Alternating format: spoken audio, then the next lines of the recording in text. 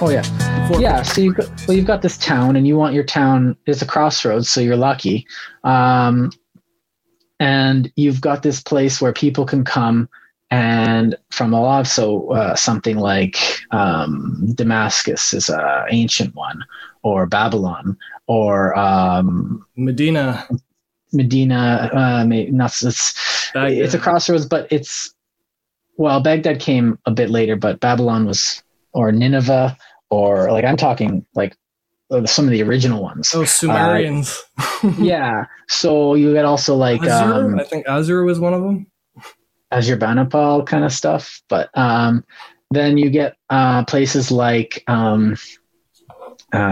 Minos on Crete, where the maritime trading would come through.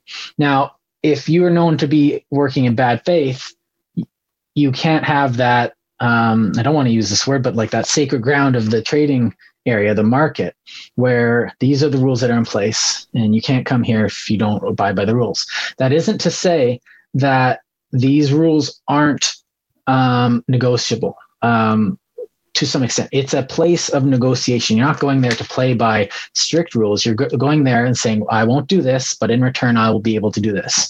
This comes down to, it's kind of that's really what we mean of tolerance too, right? Like when we talk about tolerating other people, it's not about like saying that you get to make up things and we just have to believe it and go along with you. Like that's not what tolerance means. It means that you just put up with it in the interest of peace and civility.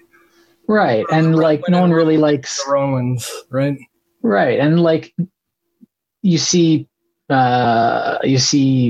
people in the financial sector in today's marketplace complain about, government doing this and government doing that. But that's just their negotiation. They're trying to see what kind of deal they can get to the best. So they're willing to take every avenue to make that deal. And that doesn't mean it's always best. And that doesn't mean there's not snake oil salesmen who are looking to make you think that you're getting a good deal and making it look like a good deal was made, but in reality, a not good deal was made.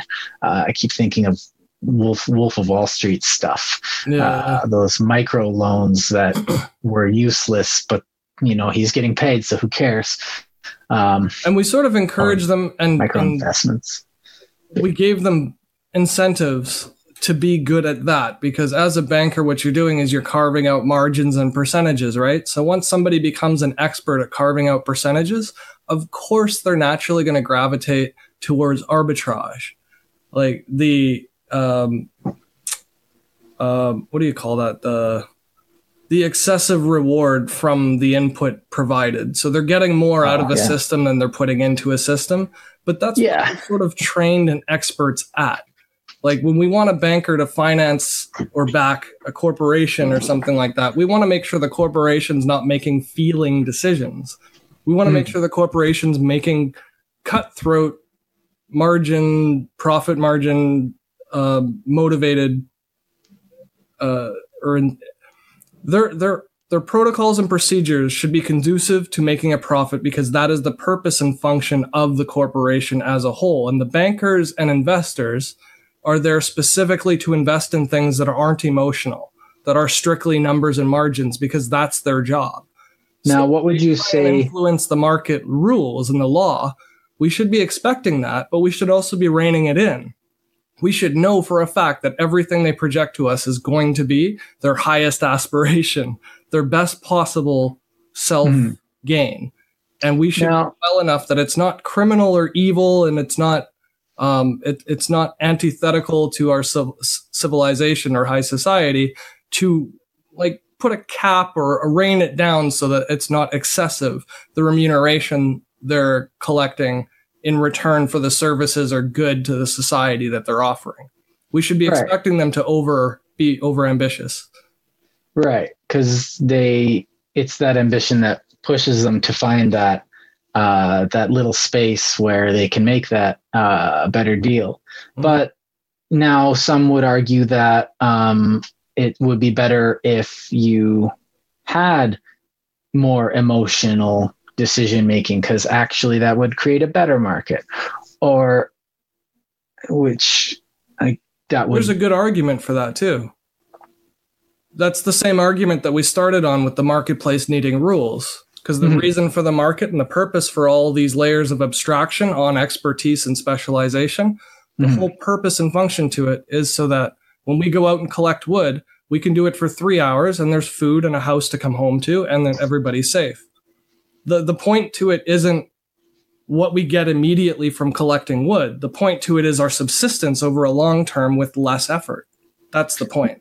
Right. I think the distaste for that unfeeling corporate decision-making process comes with, again, the resentment from the, people of our class that I was like, well, why are they making money when I'm working all day and all they do is sit on the phone all day? Well, firstly, that is work. Secondly, it is kind of, resentful. But at the same time, it would help if economists pay more attention and gave more lip service to the why or the meta analysis as to what they're doing. Well, why are you trading this? Well, I'm trading it so that I can facilitate more effective society that'll push, because I'm interested in, you can have a path towards it, not just wealth for wealth or wealth qua wealth, where you are, I'm just here to make money. I don't care how I get it. But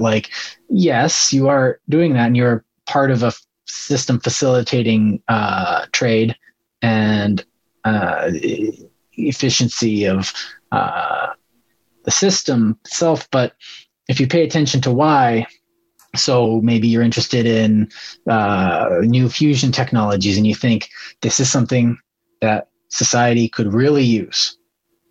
How do I invest in it? How do I make money off of these people making money? Which isn't it's self-serving, but it's also by that person investing in something like new fusion companies, they're putting themselves in a position for these things to profit from these things being successful. So that person has an interest now in that thing benefiting mankind, because the more it benefits mankind, if one explodes, he loses all his money.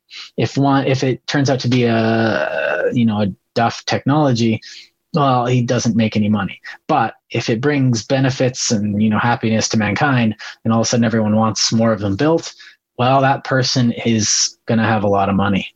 And rightly so. And I think that's the whole reason we need regulation and government, is to impose that emotional component into a perfectly rational and mathematical approach like investing or corporate trading or anything like that. So the emotion comes up here, and then the emotion drives what the reasoning for using this unemotional calculation. Right. So the calculation itself can't be emotional. Right. But the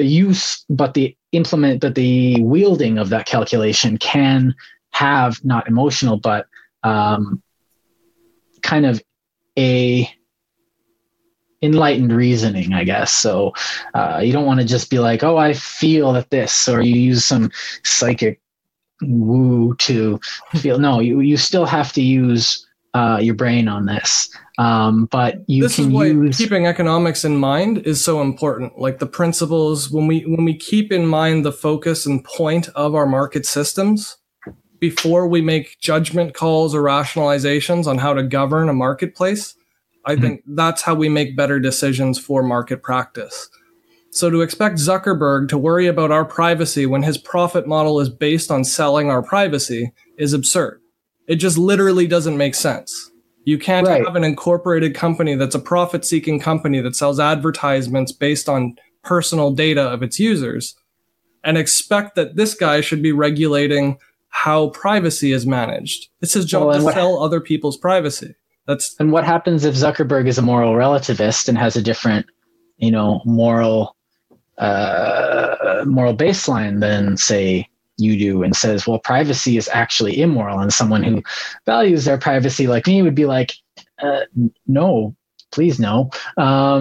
So you get people like me going like, well, I'm not going on Facebook then because I have a different moral structure. So cognizant of invisible threats like a risk to your privacy, I think we should be regulating that in a sense that we should be making it front row and center to people using Facebook that the things they do have effects. Every time they click a like button or a share button, or every time they expand to read an article or don't, Facebook is tracking that. That's the data they're selling to advertisers. That's the reason that their service is free.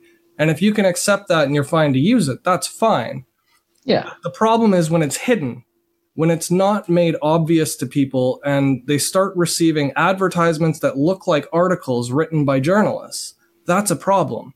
That's a structural social problem to have an advertiser look like a journal article from reputable, what do they call it? Native advertising is what they call it. It's lying. Yeah. You're making an article. Honestly, I don't really have a problem with Facebook reading my sex and my age and finding out that I don't need to be advertised pregnancy tests and dresses and stuff, because, well, that's not really, I'm going to look at that being like, well, that's not for me. That's not for me. That's not for me. But then it's going to be like, did you know that there's a new, processor? I'll be like, oh, that is for me. So there are like advertising isn't completely evil. I just find it annoying and distasteful. I think that's where we've lost sense of our skew, right? Like how much emphasis we put on stuff should be relative to the function that they're serving us as a society. And I'm not saying there's no function to Facebook. I'm saying it's not Facebook's function to operate and manage people's security and privacy.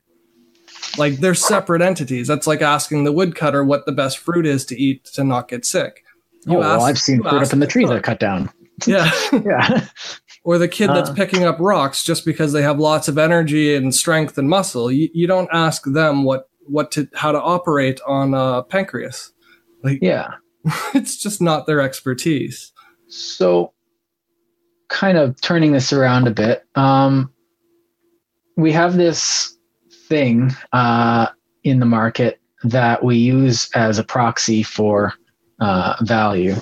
And it goes into, it's not, so we call it money, but there are units of exchange that we can also use in money. I can use labor. Anything that you can exchange for another thing.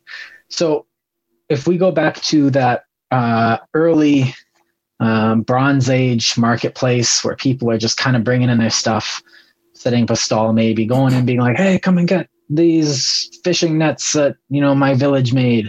Come and get them, and they're trying to sell them. And someone comes in, and they have cows.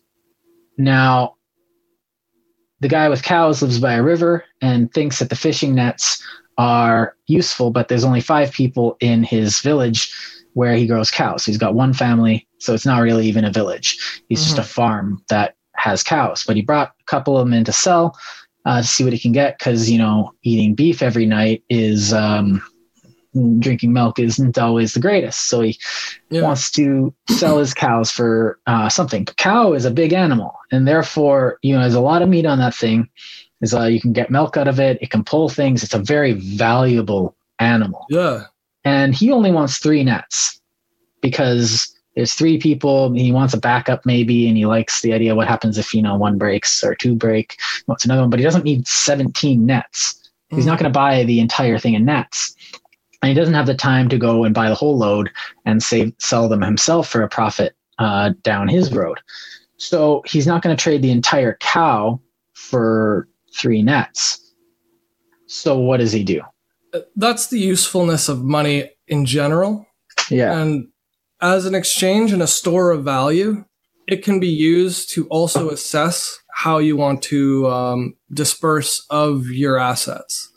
In other words, knowing how much one cow is worth tells you how much you can buy with one cow versus selling all of your cows. So keeping 5 cows might help you produce more cows. So in the long run, again, being humans that can forecast, it makes sense in our own lives and as a society to have a stable replenishing source of cows. So based on the money he gets from those, if he were to get the equivalent of billions of dollars where he could buy entire islands and factories and machines and he didn't need a factory for himself and his family, but he could afford them from 5 cows, then yeah, he would sell all 5 cows and never have to work again. Kids never have to work again. Everybody lives plush. And that would be a dysfunction in the market because it's not providing any synergy. It's just extracting wealth from other people's gains. Right. So having supply and demand curves is the point of having the both is to say, as supply goes up, the price of your goods or demand for it should fall because the demand, there's a law of diminishing returns where once you get $1 million, the next million you get doesn't benefit you nearly as much as the first million, right? The first million gives you education, land to live on, food, clothes, shelter. It gives you everything you can possibly. The second million gives you an airplane or a yacht. You know what I mean? The 10th million benefits you so little compared to the first million that the point of a market isn't to encourage these gross disparities of asset collection. The point of it is to price goods so that everyone's quality of life improves based on the synergies. So the intention of a marketplace isn't to get the best price, like infinitely, absolutely. It's to get the best price so that price actually dictates where supply and demand cross. It's to find equilibriums. That's a functioning market doesn't have absolute numbers. It's constantly shifting and changing up and down. But a functioning market always has an equilibrium. It's when the equilibrium gets thrown out of whack that you want regulation to stabilize an equilibrium. You don't want regulation to create a disparity. You don't want people just doing this because the government's going to pay them tons of money to do it, like joining the army. If they paid people $100,000 a year, whereas normal salaries in Canada are like $40,000 per household, if you paid everybody $100,000 and anybody could sign up for the military, you'd be extracting all this productive work out of the economy. And yeah, these people would be paid and be getting money, but it would be so temporary because what you're doing is you're borrowing from future productivity to pay for useless productivity today.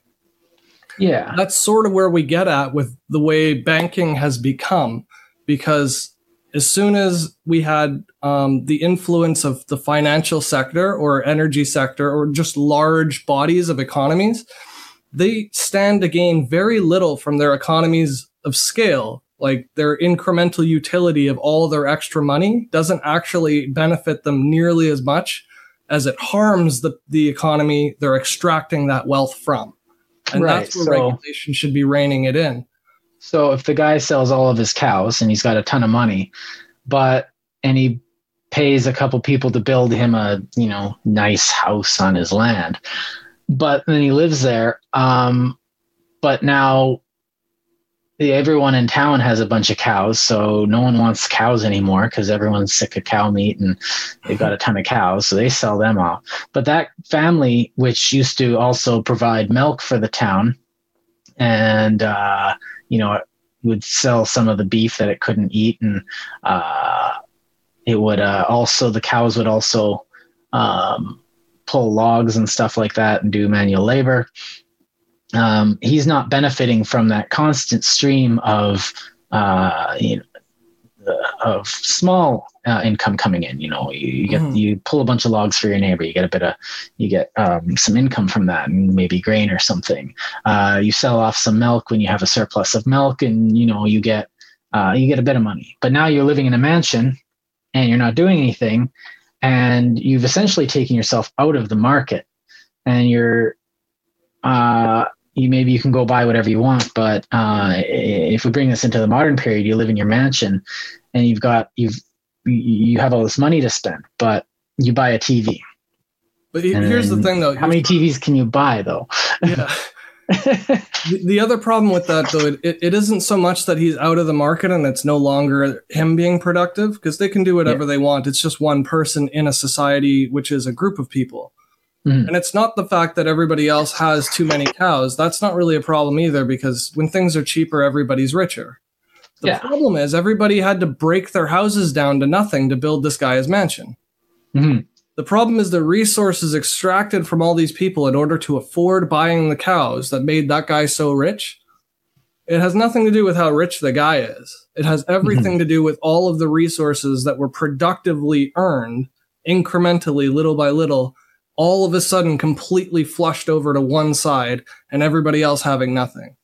And I mean, it's an extreme example, but what we're saying is the only way this guy could be that rich in this type of economy is if people destroyed their own homes to build him his home.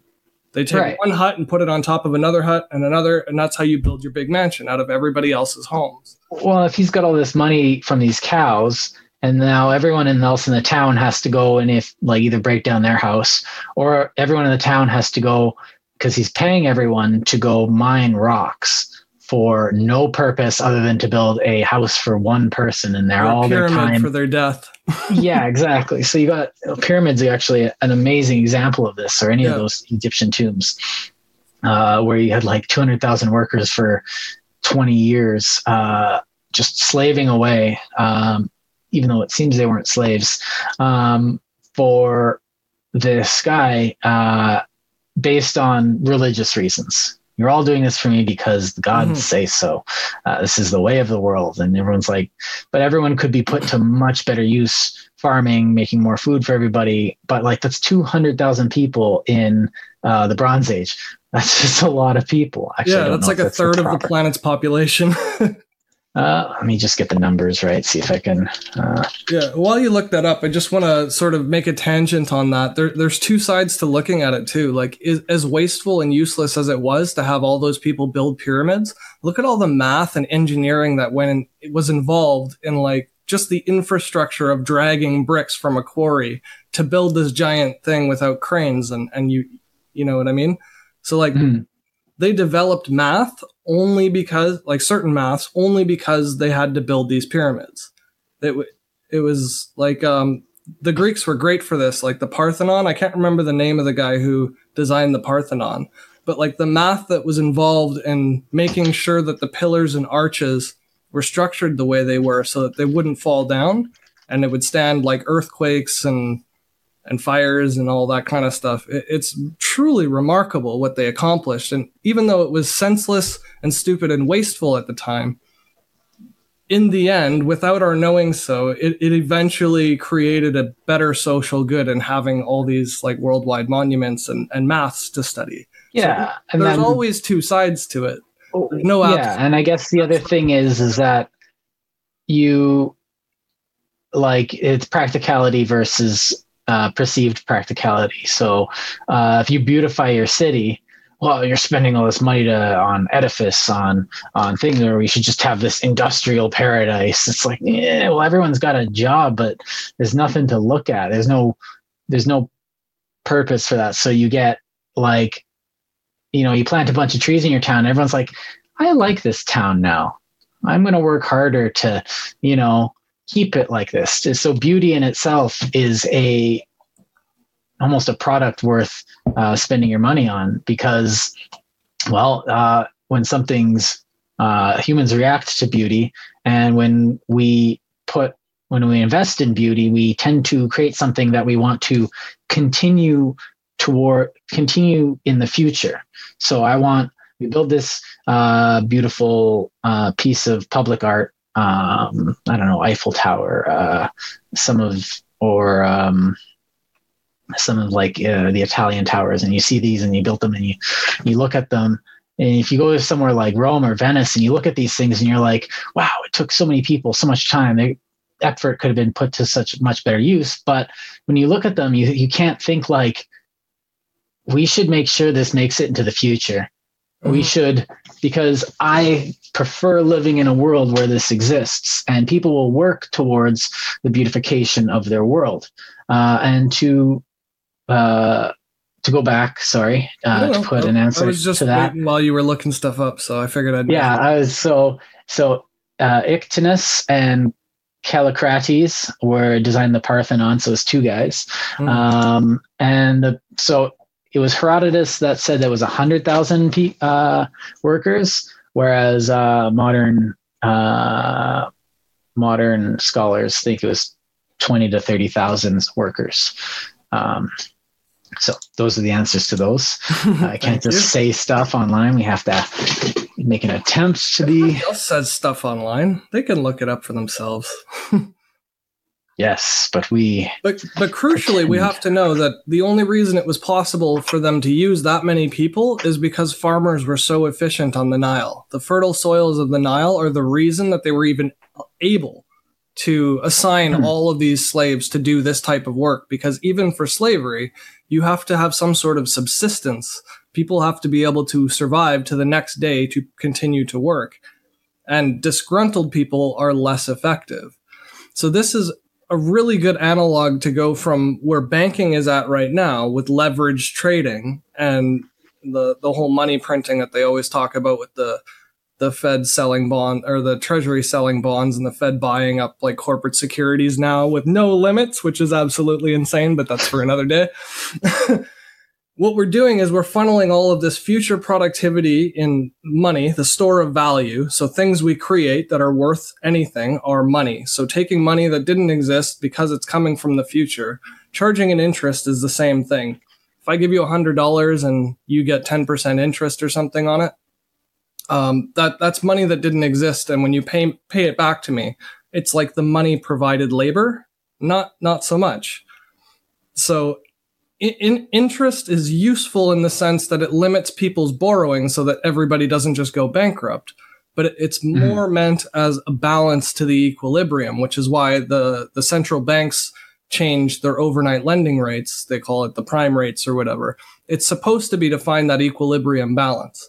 But when you get an unbalancing, like people exchanging stocks of companies based on future productivity of a company for a product or service they haven't made or sold yet, and then using that as a down payment or a security to pay somebody today to do something that's productive or a service that's useful, that's very much akin to people tearing down their homes to build the mansion for the guy so that they can afford to buy his cows. No matter how valuable the cows are, they're not more valuable than the longevity of the system. The sustainability of the synergies is what makes us rich. It has nothing to do with getting the best price. Getting the best price is just a means to find the equilibrium, the balance between supply and demand. It's not meant to get this gratuitous, overinflated, opulent sort of bankroll where you can finance personal pet projects. Elon Musk is a perfect example of what we should be encouraging, but we're not. We should be encouraging people to do scientific discovery or build pyramids without the slavery aspect to it, which he's doing. That's applaudable. But we shouldn't let him have free reign to go, rape the world of all their cobalt, and destroy the planet with noxious fumes and burning tons of kerosene. Like there's a balance that needs to be found in regulation and government. Well, I think we have those two negative things in the market where you have the entrepreneur who's just single-mindedly going towards his goals, but then you also have overgrown children in the market thinking like, I'm just doing this so that I can have that opulent lifestyle. Whereas we need, mature men and women who will think before they act, though things get complicated real quickly. Now, in that thing that you in that last part you were talking about, we came across a few points of jargon which made sense in the context, but for the layman, can we go over a few of these? Absolutely, yeah. I'm glad you're here for that. So. Now some of these, we use these words every day, but we never define them, and they're never defined for us. And we always just pretend, a lot of us, what they mean in order to get through the conversation and order our drinks. But these are very important things. So, I have a list of 6 now. The first one is debt. Debt. So, okay. Debt is, it's the same word as bond. It's when you owe something to someone else. There are useful debts and there are catastrophic types of debt. Debt for destruction, like war, is definitely a catastrophic category type of debt. The reason why I would call it catastrophic isn't because I'm saying that it's the end of the world or an existential threat. What I'm saying is if it was left to its own device in perpetuity, it would eventually cause more destruction than construction. So in essence, it is not beneficial. A synergy would do the exact opposite. It would not only maintain a neutral balance of energy expenditure and output relieved, it would gain on top of that. Whereas destructive things like, so leveraging your future potential is not necessarily bad. That's the next word. It's an accelerant. So the example you gave right at the onset of our discussion here was with the cart. That's a perfect example for leverage. Because you can say, if I'm shipping rocks and I have orders for people for rocks, but I'm already carrying as many rocks as I can possibly carry, borrowing to get a cart to haul rocks for a productive good that everybody needs that is unfulfilled. So there's a demand and a shortage of supply, which makes the price higher. So the price would be the motivation for the individual to invest in a cart if they could afford it. And somebody else who can't or doesn't want to, or has plenty of other things to do, but they have the money or resources to lend them, has every right, obviously, to lend them some money for a cart and charge them interest for it because there's a risk involved and you should be paid for any risk. That okay. So leverage. And the reason why I like the cart. So leverage is. The cart itself is physically a lever. Like it sits on an axle of wheels. Yeah, so, and you can pick up more rocks with a levered cart. So it's a perfect word to use to leverage your debt.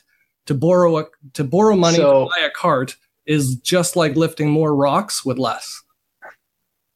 So you go into essentially pay me more and I can do more. Invest a little more in me, give me more money, and I will be able to do this, and I will be able to leverage your money in order to have a greater income or have a greater thing. So I would call we hear this word a lot because it sounds, So we use this word, we hear this word a lot because it sounds sexy. And so it's like, oh, I'm leveraging this and that. So you are acquiring more debt to be able to do more and at a later time. So that the payout is going to be exponentially more.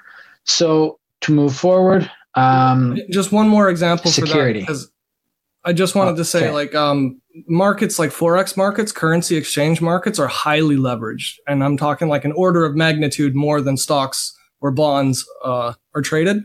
So like the extreme version of this, and even though I did it, this is why I know that it's a bad practice for us as a species to do it. They're working on price fluctuations of fractions of pennies. So 4 decimal points after the penny, and a penny is already 2 decimal points after a dollar.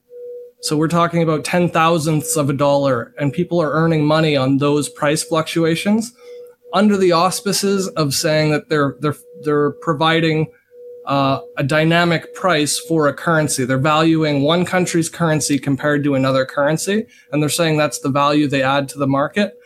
My personal belief and conjecture is nobody needs that type of precision. There's zero reason to pay somebody hundreds of millions of dollars for trading currencies that nobody else gets any benefit from. It's just extracting wealth from a productive system. So that's all I wanted to mention on that. It's the extreme opposite end of leveraging without benefit versus leveraging a cart to haul more rocks. Okay, the next one is security. Security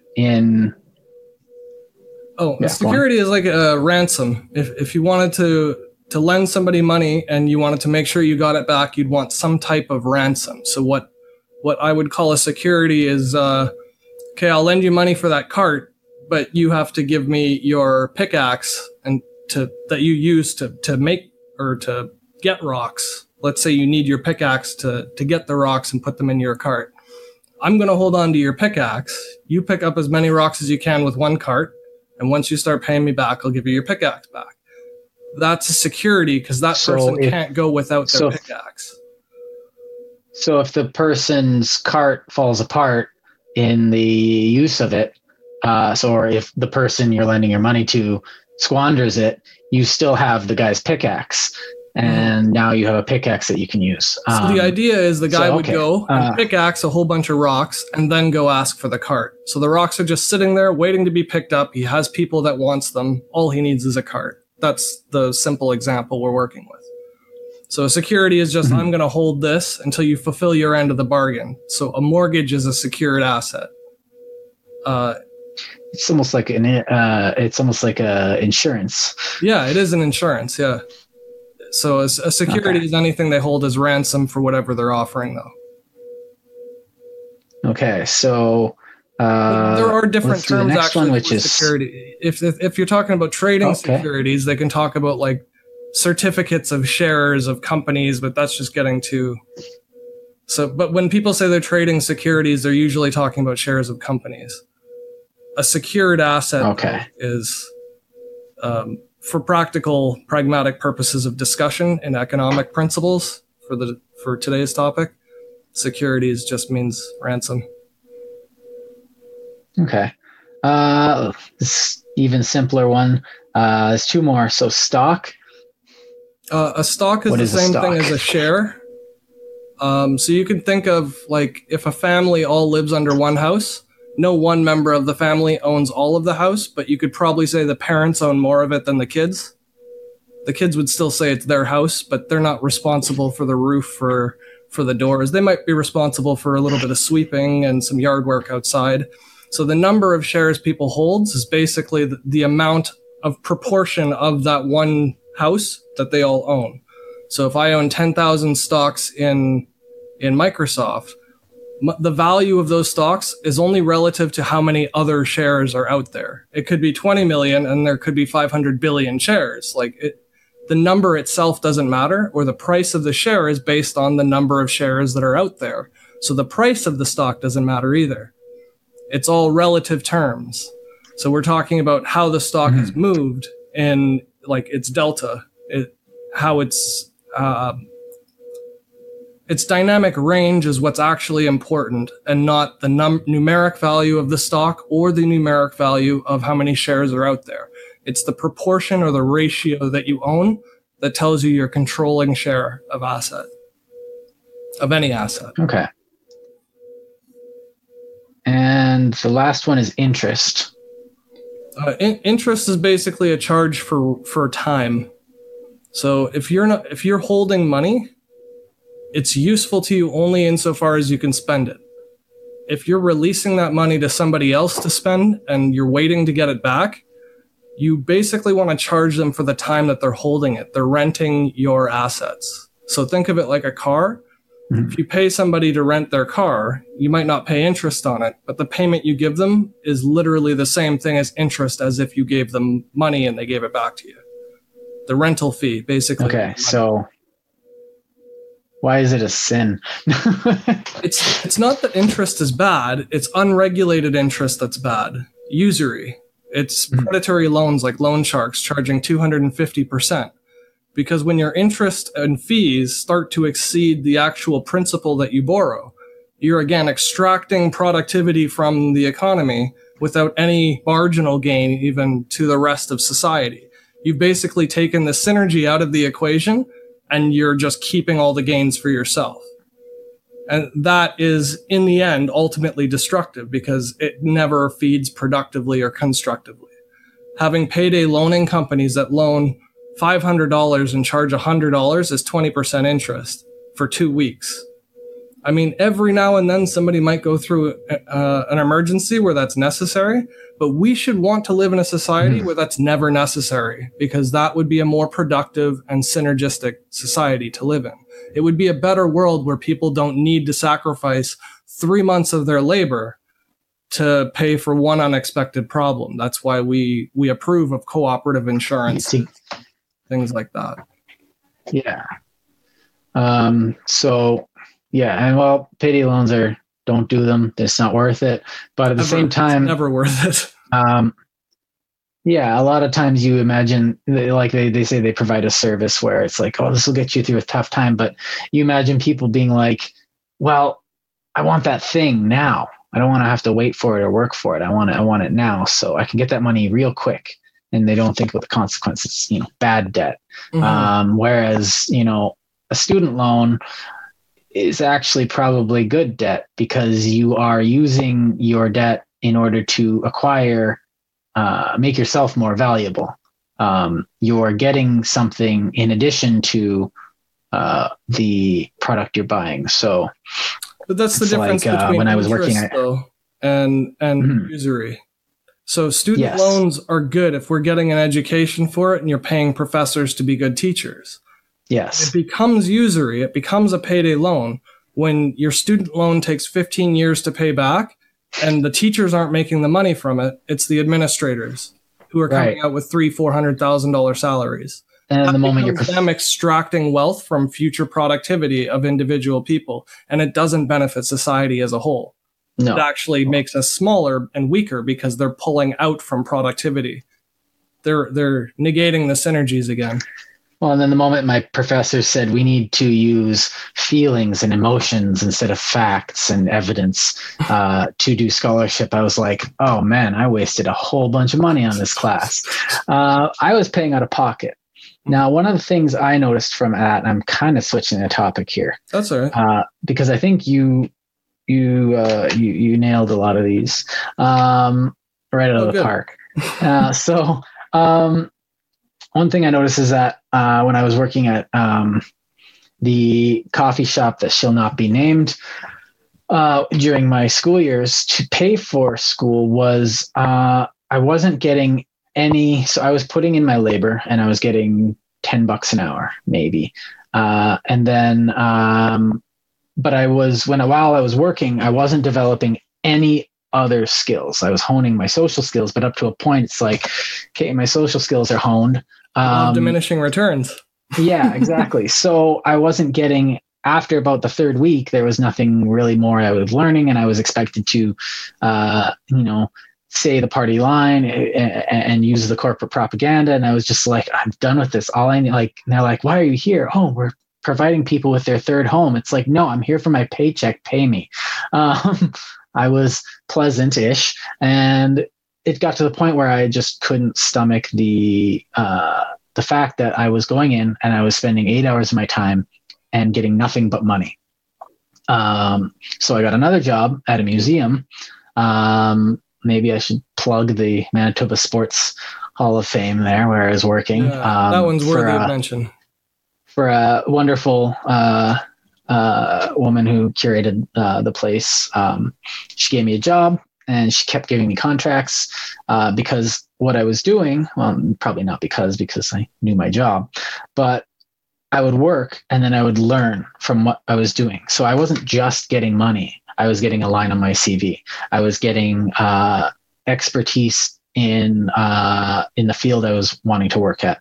I was gaining a network of people that I could know and talk to and learn from, and able to learn from them. I was meeting people that could give me skills. So every new thing I was working on was a new thing I could learn from. There were no diminishing returns because I could learn something new every couple weeks. And there was always someone new that would come in. Plus I was getting other things aside to it. I was meeting all these people that were really cool. I was working with the artifacts. So I was also getting the job satisfaction itself. The job itself was giving me meaning. So I wasn't just getting the money. I wasn't just getting money from it. I worked myself up to a place where I could get more return for my initial investment of schooling. And I wasn't getting money. I was getting further growth. Mm-hmm. And that's where my investment had led.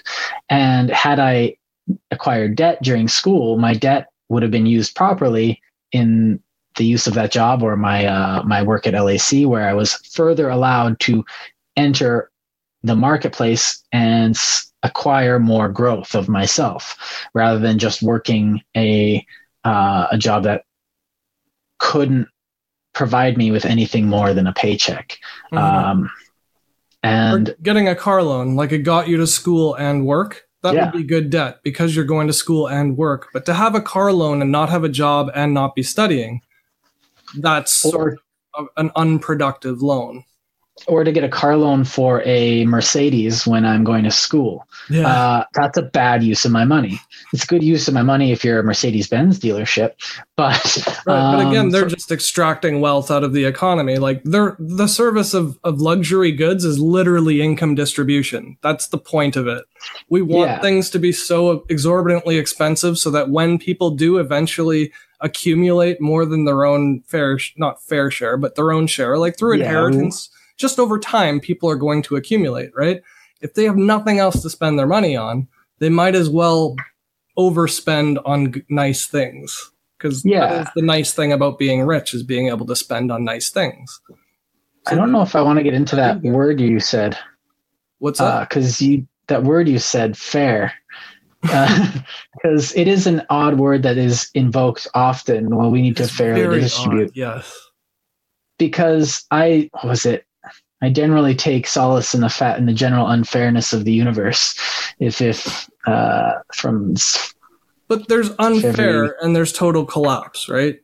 You know the world is unfair, but you're not completely unsympathetic to somebody being murdered for no reason. Right. It's the unfairness of North America.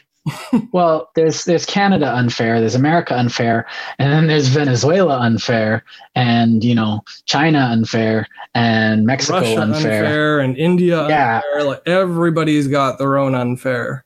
I bit my tongue because what I meant it as the equilibrium again, because not speaking in absolute terms, I'm trying to walk that line of fluidity. Right, and the fairness is very, and I find I dislike the word because the word is such a relative word. That unfairness is in the eye of the beholder from moment to moment. I want this, I want that, I want this, but what you want and what you need aren't always known or even understood.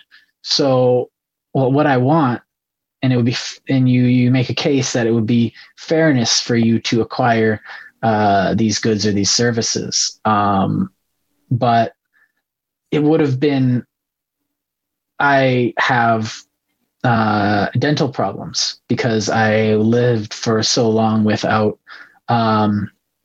insurance because I was a student and they didn't really have a good dental plan. And I had a very bad dentist who... well, I think they offer you dentists with the student dental plan. Yeah, and I was going to the dentist that we had in the family, and he was a charlatan at best, using the words energy and magic. And I was like, why am I here?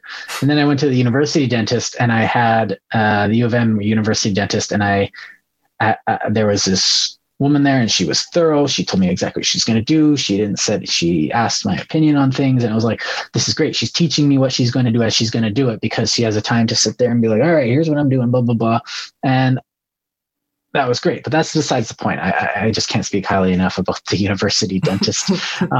She did a great job. Thank you. You saved my butt. Oh, my face. And,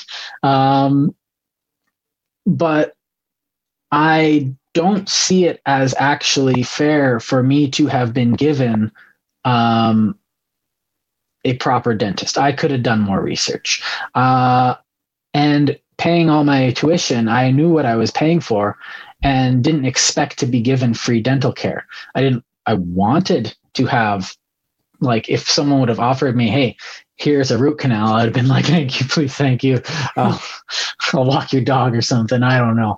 And there's the thing. I probably would have tried to give back. I wouldn't have expected free lunches. But now that I am in a position to afford dentistry, it's not, I don't see it as a right. It's fair for everyone to just be given these things.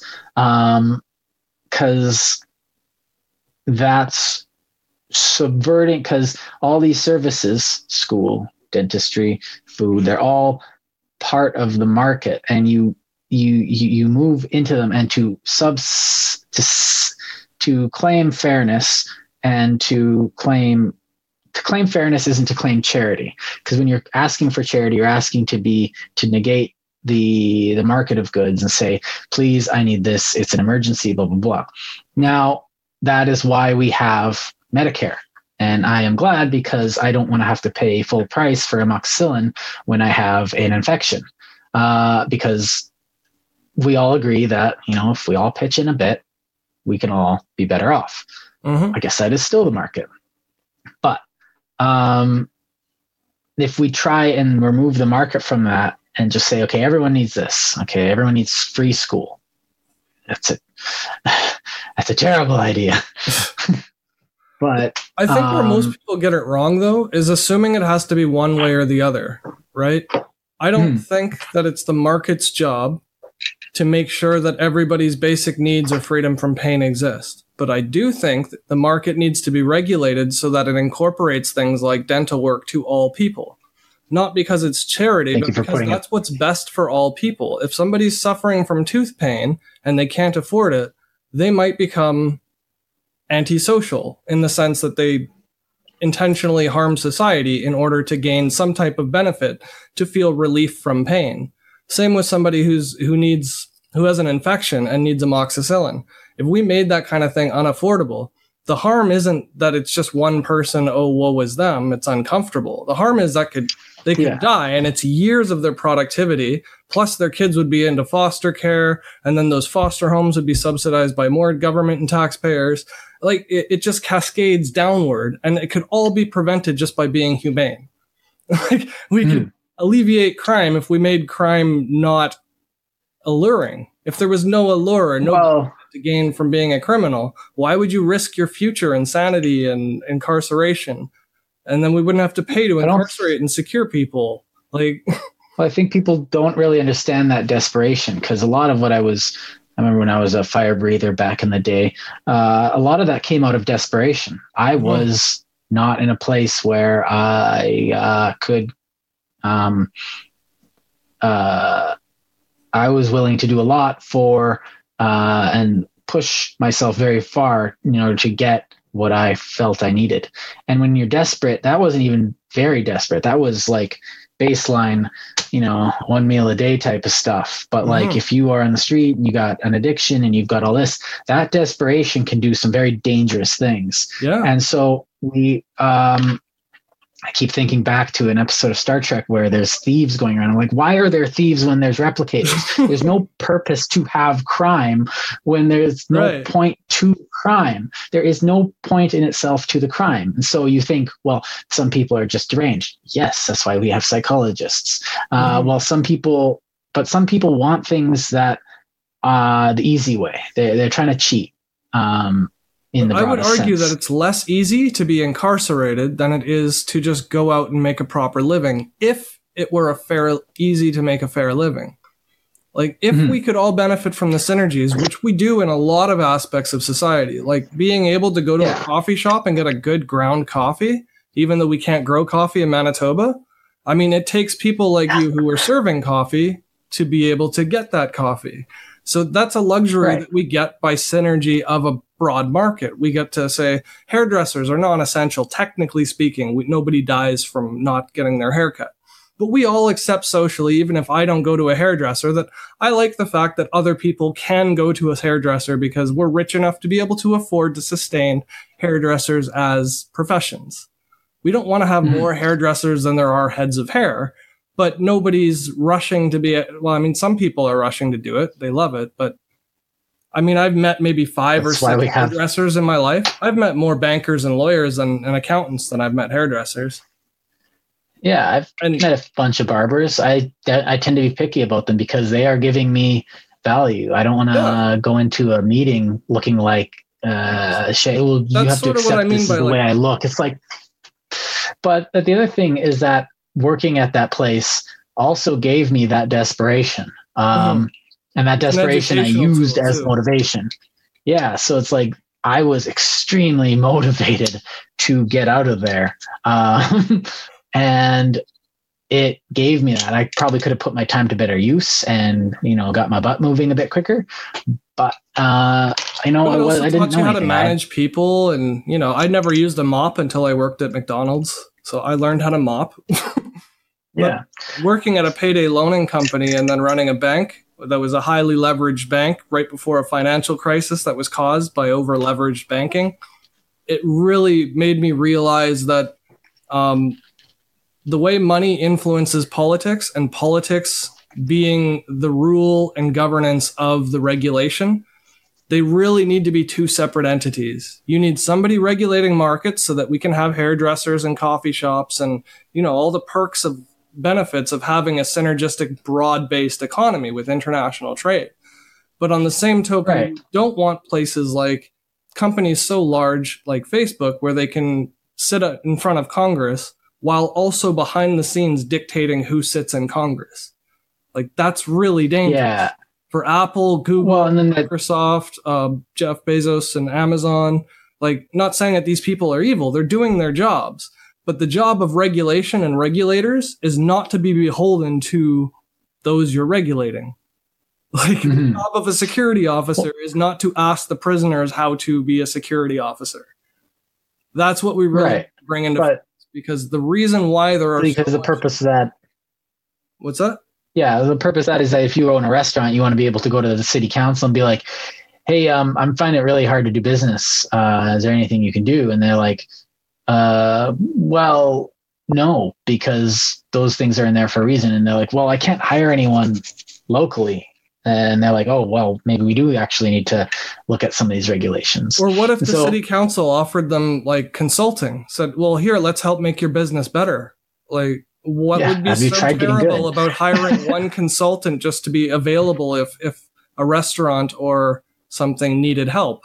Like, we should be encouraged. That's what pro-business means. When you're encouraging small business, it shouldn't mean that you just throw money at them or take money from them. Encouraging small business should be like, let's encourage their small business. But that's what we're not doing.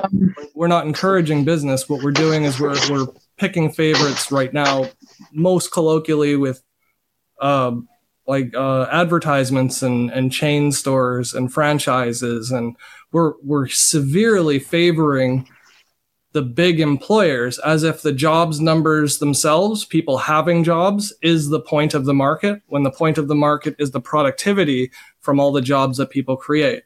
We don't want more jobs just to have coffee servers. We want more engineers and doctors and accountants and consultants. And like, more jobs means teachers. New jobs that. Yeah, so you need someone comes up with an idea and then they start a company, and that company creates a sector which creates jobs. So now you have this, that's growth. It's not just, well, how can we flood the market with? That's supposed to mean. But when they call it growth, what they're talking about is just inflated growth. It's inflation that they're talking about. They're talking about this. There's another word. Yeah. Inflation being the idea that money, everything's going to get more expensive as time goes on, because what we're doing is every time you lend out money, you're creating money that didn't exist by charging interest, because that debt is now worth more than the money you gave them because of the interest. If I lend you $100 and you owe me 110 next week, the value of my $100 went from 100 to 110 out of thin air. Nothing produced that extra $10. So if everybody's borrowing money, they're constantly receiving more money than they've produced. The prices of goods are going to rise because the supply of buyers goes up. Does that make sense? Yeah. If more people have more money to buy more things, then people will be able to charge more for everything they sell. Well, and there'll be an interest in there'll be an incentive there to create more. So, oh man, people have money. What can I make in order to get some of that money? Is there something that people need? That's actually a huge pet peeve of mine. Is it? Yeah. The idea that people would just hoard money if prices didn't go up and that it encourages spending is, in my opinion, complete flat out horseshit. If people save money just for the sake of saving money so that they can look at the numbers in their bank account, I would love to meet them, because I've never seen people just hoard money for the sake of hoarding money. The reason why they hoard money is because they leverage it to make more money. The whole reason why they want all this growth and accumulation is so that they can just play the game and accumulate more. That's the fun of the game, right? If it took you 10 years, $10,000, and then it took you a month to make 10 grand, and then you make it in a day, you're feeling really good about your earnings, right? Like it just feels good. That doesn't mean that you've produced 10 years worth of labor in one day. Nobody earning 10 grand in a day actually earned it. Like what 10 grand can buy you, nobody could build a car in a day.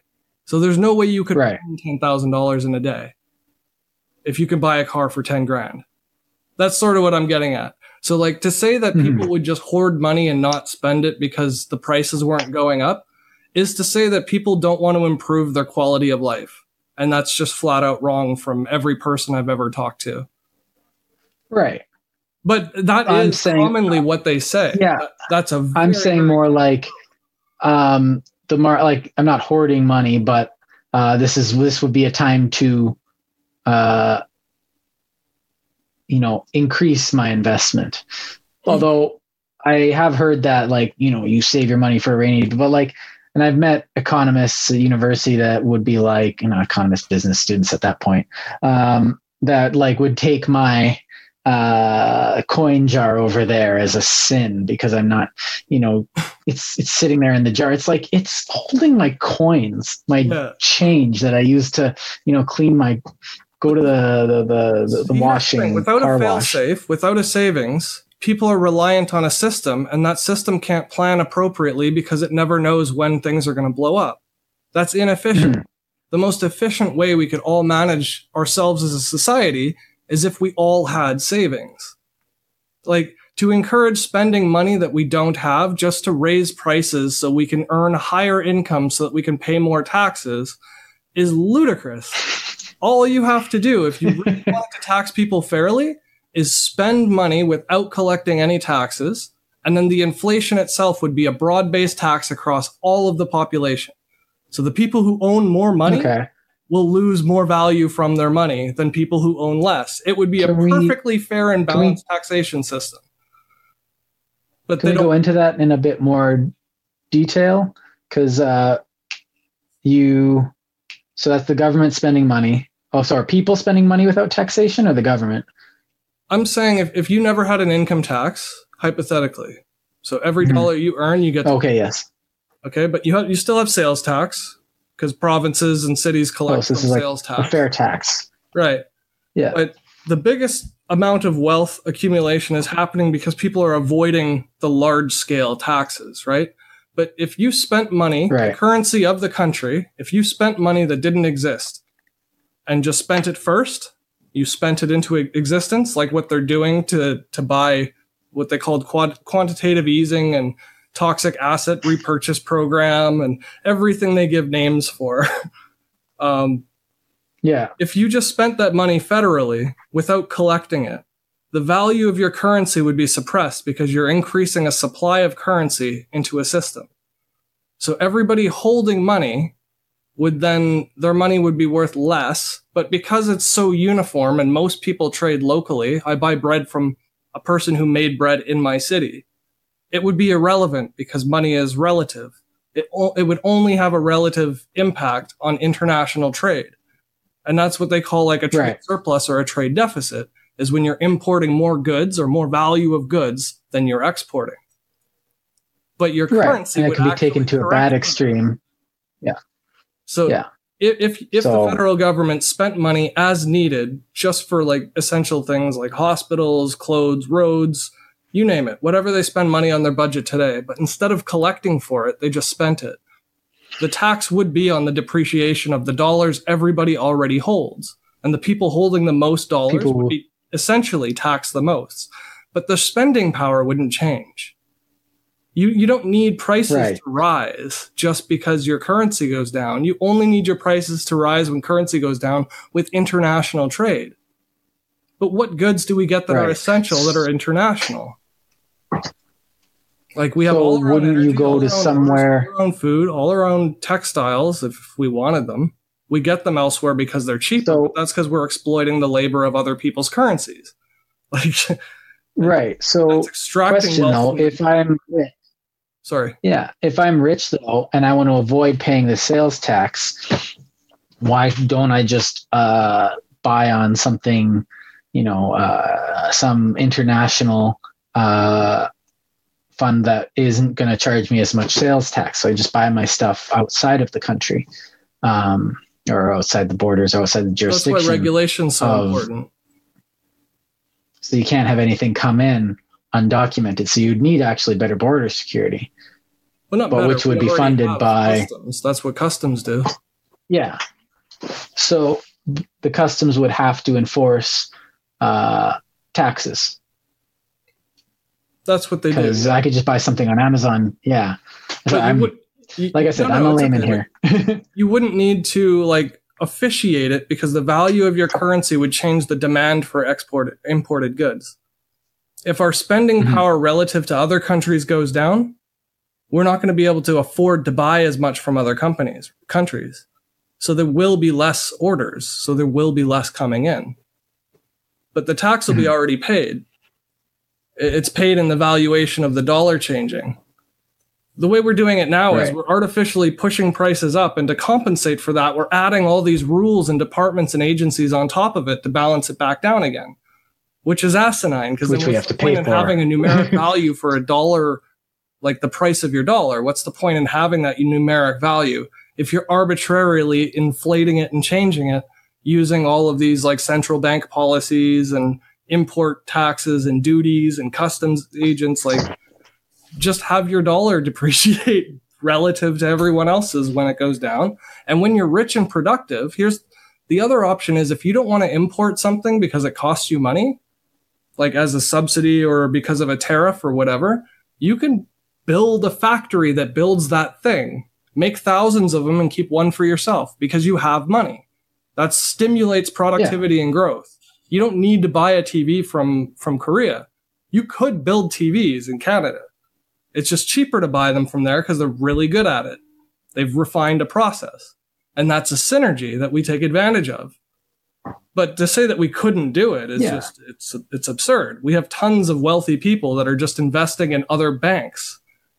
What's the sense in investing in a bank that invests in other banks that invests in people and gives loans out and charges fees? Why not just give money to people directly? If you want to build a productive, functioning business and you want to own shares in it, why not own shares in stuff that actually affects you? Buy local shares instead of international shares. Well, it's that profit incentive.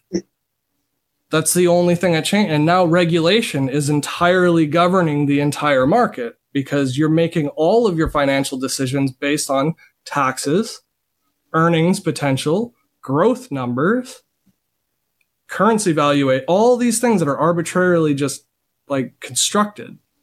We're basing all of our asset management and wealth management decisions on these arbitrary constraints when they should just be self-actualizing. It should just let the price be what the price is and let demand and supply change as they are. And regulation just govern things so that we have all the luxuries that synergies offer us, which is healthcare, mental work, education should be in there. I think school should be free, but because not everybody would. Yeah. Well, it's boring. Oh, it is. But at the same time, an educator still needs to get paid. So I don't think it should be as expensive as it is. And I think the administrations are completely bloated. See our previous episode. But at the same time, I feel like a lot of people, on every level, especially in the States. But the idea of a strong government that's going to people like that, and they don't want their government to give up that power because it's nice mental security blanket that they want their government to be seen as, and the government has an interest in being seen as look at me, I'm keeping your good up, and I'm making sure that you're getting protected by us. And that, I think it would be hard for society to give up that and let people run it run it by itself, or let citizens run the economy instead of forcing the government to take such a hard, a heavy hand outside of just regulation. But if the government's run by the people, that's essentially what it would be. The people. Yeah, so you get the American example, which is evil, apparently. What's that? Well, the early American history, especially before World War II, looked a lot like that. And Americans just kind of like, the government just kind of regulated stuff, and it was very distributed, and people would just go out. Now, the regulation itself wasn't that good, so you ended up with a lot of shady practices, especially in the West. But people had the freedom to just, I'm going to build a railroad here. Why? Because there needs to be a railroad here, and I'm going to make money because there's a railroad. And everyone has railroad, and all of a sudden you have cities popping up, and people are able to exploit the land, and that land is now worth more because people are using it. But one of the best examples of this is they go to war with Nazi Germany and Japan, which did seem like an existential crisis at the time. And as a historian, I would say that those two regimes would have had a very negative effect on world history and human happiness in general. Very low utility in those regimes, but they were strong and they had lots of power. But the thing is that they didn't, because the Americans did something in World War II that was quite interesting. A bunch of people just got up and built hundreds and hundreds and hundreds of ships, just randomly, in a very short amount of time. People came up with designs being like, hey, I designed a gun, I designed a tank, I designed a mine that's, safer and easier to use. And then you get people like, oh, look, I made this new propeller design. And they came out of the woodwork with these designs from absolutely nowhere. The government would put out like, we need this, we need that. But people would just come up with designs because they saw this as an opportunity where innovation would get rewarded because of the necessity of the existential threat of the Nazis, who had already killed one of their biggest trading partners, France, and was looking to kill their second biggest trading partner, Britain, and who was closely tied to their first biggest trading partner, which was Canada. So if Canada was going to fall, America needed to be able to go into Canada and extract all Canada's resources, all that nickel and uranium and all that stuff that it loved. But so that is an existential threat. The war was fought for a reason. It wasn't just rich people looking out for their interests. Sorry, Howard Zinn, it wasn't that simple. Never is that simple. No. And is it Howard Zinn? Yes, it is. I got his name right. Sorry, I do have his book on the wall, even though I disagree with it. But where was I going with this? But that freedom, and this is coming into freedom now, is that freedom to act in the market as an individual, as a person who is part of the whole, rather than just a quantum of the entire state, is that you had all these great ideas come out of nowhere, which did shorten the war, which did provide a better approach to it, even though it seems more chaotic and it doesn't look like you have this strong country with banners waving and everyone marching in lockstep. And, the imagery isn't as cool, or you don't all have this, glorious one vision of the future, but that doesn't actually matter, because the result is you get to still keep being your own country. You don't have to submit to, authoritarianism to get things done. In fact, that's the opposite. That's bad thinking. I don't think regulation should be like that, though. Like, when I talk about regulation, I'm saying rules that we all agree are best interest of everybody. That should be what democracy is. The government shouldn't be some predominant figure that's over top of business and they're both fighting it out. It should be business enabled by the people, because the business is good for the people. I like to be able to go out and get a coffee, and I like it to be affordable. If my income is And you'd like it to not be $100,000 and it poison. costs $500 for a coffee, the number itself is relative to the income, right? So what the currency Right, is but the other valued at thing- is irrelevant. The number itself is just a store of value based on Right. the supply of money that's out there. But beyond the number, you need someone to oversee business to make sure that they're not skimping on their coffee Right, but manufacturing. It should be everyone and that oversees it. It shouldn't be a group of people. It Okay, should yes. never be a small cohort or cabal of, a committee of open market. What are they? Open market, OPEC or whatever, or a cartel like OPEC. Like yeah, that to me is So- absolutely absurd. The fact that we have legal cartels to manage stable, and I keep using air quotes because it's just ridiculous the words they choose to use for these things, like Federal Reserve. Well, they sound good. Federal, it's a private corporation, but a cartel to manage energy prices in an economy that's all of its productivity basically is based and predicated on energy expenditure. And all of our biggest problems in the world are based on burning energy, climate change. So yeah, it's absolutely absurd to have a cartel run by people who have a vested interest in the profit of this industry, managing and manipulating the prices of it in a fixed currency like the US dollar. Because then that spills over into the US market. So all of their products and goods are based on the price of oil, not the price of their economy. Well, that totally Right. skews everything.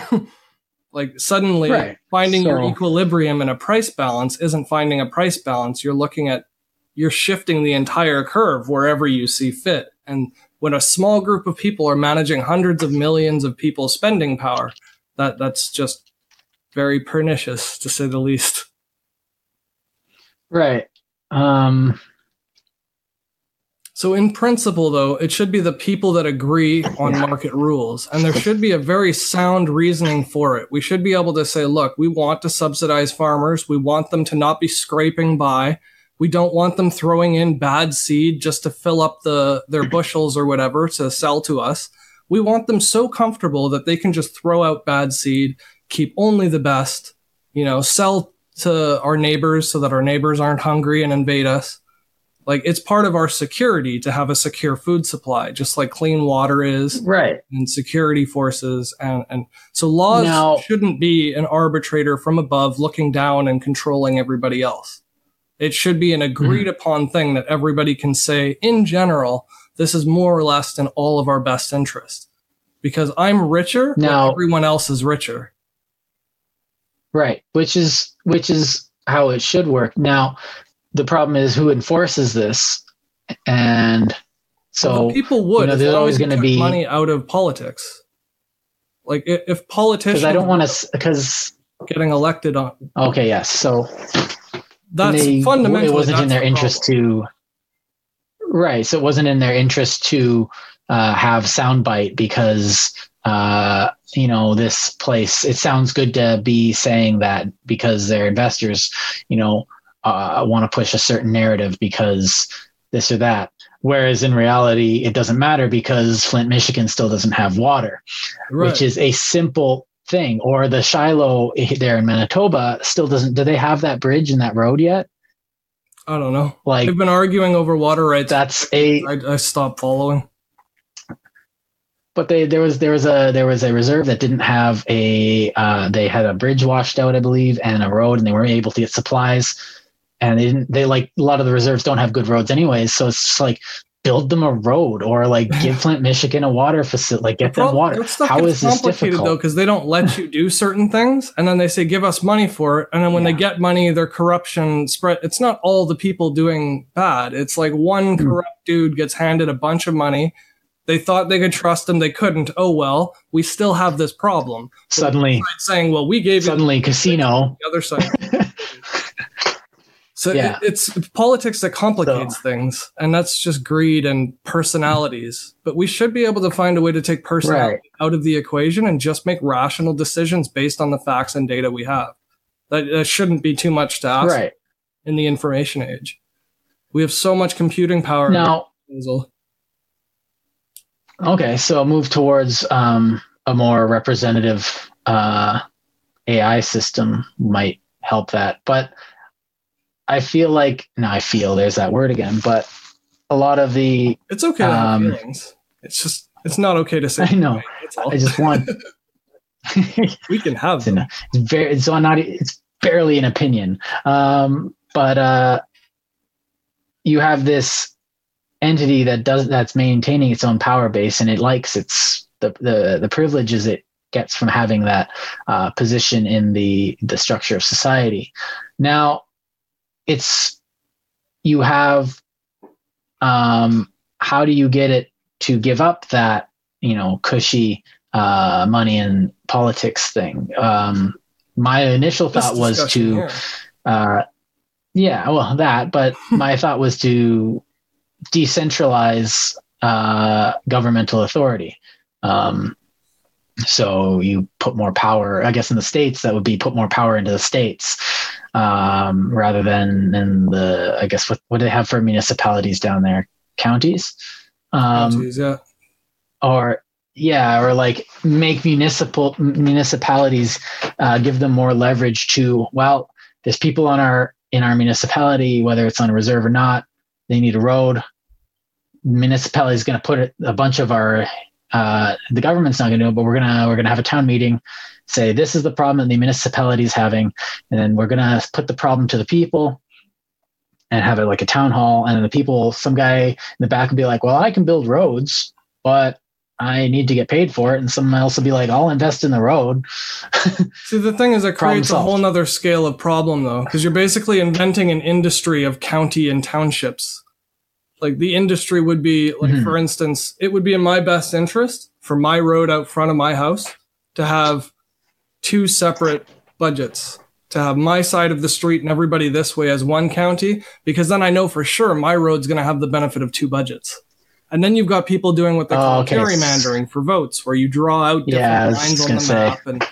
And then the smaller your group of people who are spending money, the smaller that group of people is, the more risk there is to corruption. Right. So the higher your risk of loss and unproductive work when you're decentralizing a giant structure. But an inefficiency, one small inefficiency in a giant centralized structure cascades down as huge proportions, because it's all relative to the size of the budget, right? So there is no right answer to it. The crap gets heavier when it's flowing downhill. But it's not something we can't solve mathematically. It is absolutely something that we could make rational decisions on if people just elected people not for their personalities or for how many voter cards they saw out front lawns, or things like what they use in marketing, like a lot of people love this, as some sort of enticement or inducement to make you want it. Just because other people like something doesn't make it good. But we know psychologically that human beings will follow a crowd. If they're unsure or have no idea, like, to buy a product, they'll check reviews. I do it myself too. But the problem with that is when you have politics that's influenced by marketing and psychology games, it turns into a giant reindeer game where you're swapping shells around, or Monte Carlo, whatever game you want to call it. It's a scheme ready to be fixed as soon as you have that type of constraint and limitation on it, where you're dealing with psychology of people rather than rational practice of people. And I think we talked about that during the episode where I suggested we should open source government policy. That's sort of what I'm getting at. Yes. Compartmentalize government policies and leave those compartments open to people to be involved in. So no one person can be involved in too many things, but everybody can be involved in anything. Okay, so essentially you decentralize the power from an individual instead of from areas. So you don't give one person too much power, which was the whole point of our system. Yeah. Right, which is the whole point of our system. So it's supposed to be, and it used to be. At one point, like, electing people who genuinely had the best interest of communities at heart and who were educated, well thought, and you paid them well to be politicians. That was the whole point of elections. Yeah. But once it became a popularity contest in total, once it is absolutely just a game of how much money you can raise and spend, it defeats itself. There's absolutely no reason for it. Well, yeah. Then not only does it lose synergy, you're extracting wealth from a productive economy again to do an unproductive thing, like get elected. it's just as big a Yeah, scam as trading currencies, in my opinion. Yeah. So what? Oh, I didn't even know where to ask here. Well, it might be good to start wrapping up. Unless you want. Yeah, I was wondering if we could take a break. Yeah, if we could take a break and get back. I'd like to get some. I'm running out of head juice, so I'd like to get a few calories in me, and then we can. And then I want to. Then we can do maybe a conclusion. So, because I want to talk about how, what kind of, what would this? So we talked about the